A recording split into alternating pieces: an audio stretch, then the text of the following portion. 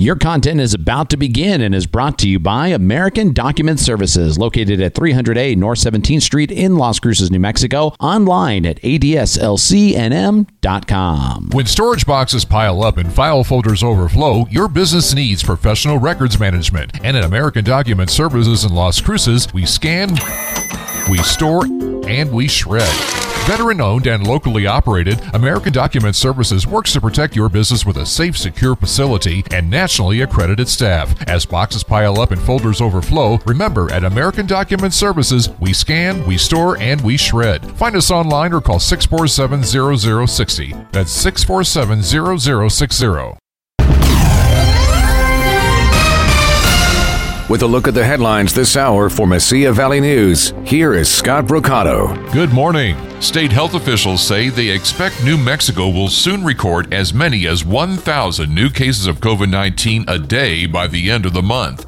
They say this will be the result of the Delta variant that's sweeping the country and the fact that New Mexicans are taking fewer precautions because they think the pandemic is winding down.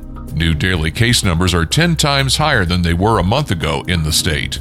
The longest-serving member of the current Las Cruces Public School Board, Maria Flores, is stepping down after more than 12 years on the board. Flores says it's time for someone else to join the board. Flores has served as president and vice president of the board. She's also a founding member of the Children's Reading Alliance. Beginning today, New Mexico Gas Company is returning to the regular billing practices it used before the pandemic. This includes disconnection of delinquent accounts. New Mexico Gas officials say there's help available for any customers who are behind in their payments. They say they can offer assistance programs or help make payment arrangements. Filming for the popular Netflix series Stranger Things has begun in New Mexico. State Film Office officials say filming of Stranger Things would continue through the end of the month. They estimate the production will employ around 325 New Mexico crew members, 70 local cast members, and 700 local extras.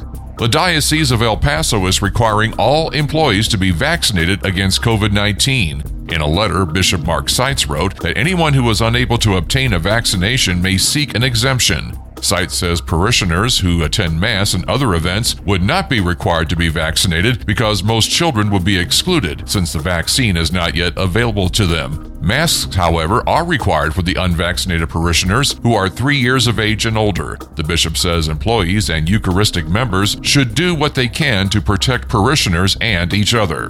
For Mesilla Valley News, I'm Scott Brocato.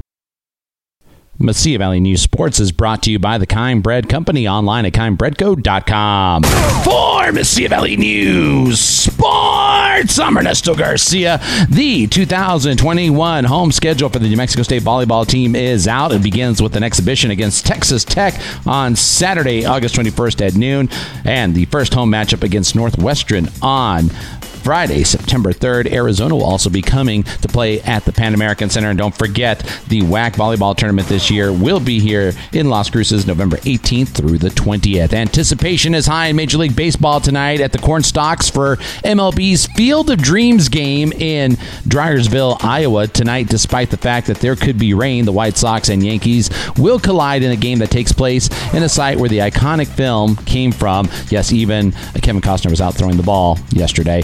It has been delayed until this year because of the coronavirus pandemic.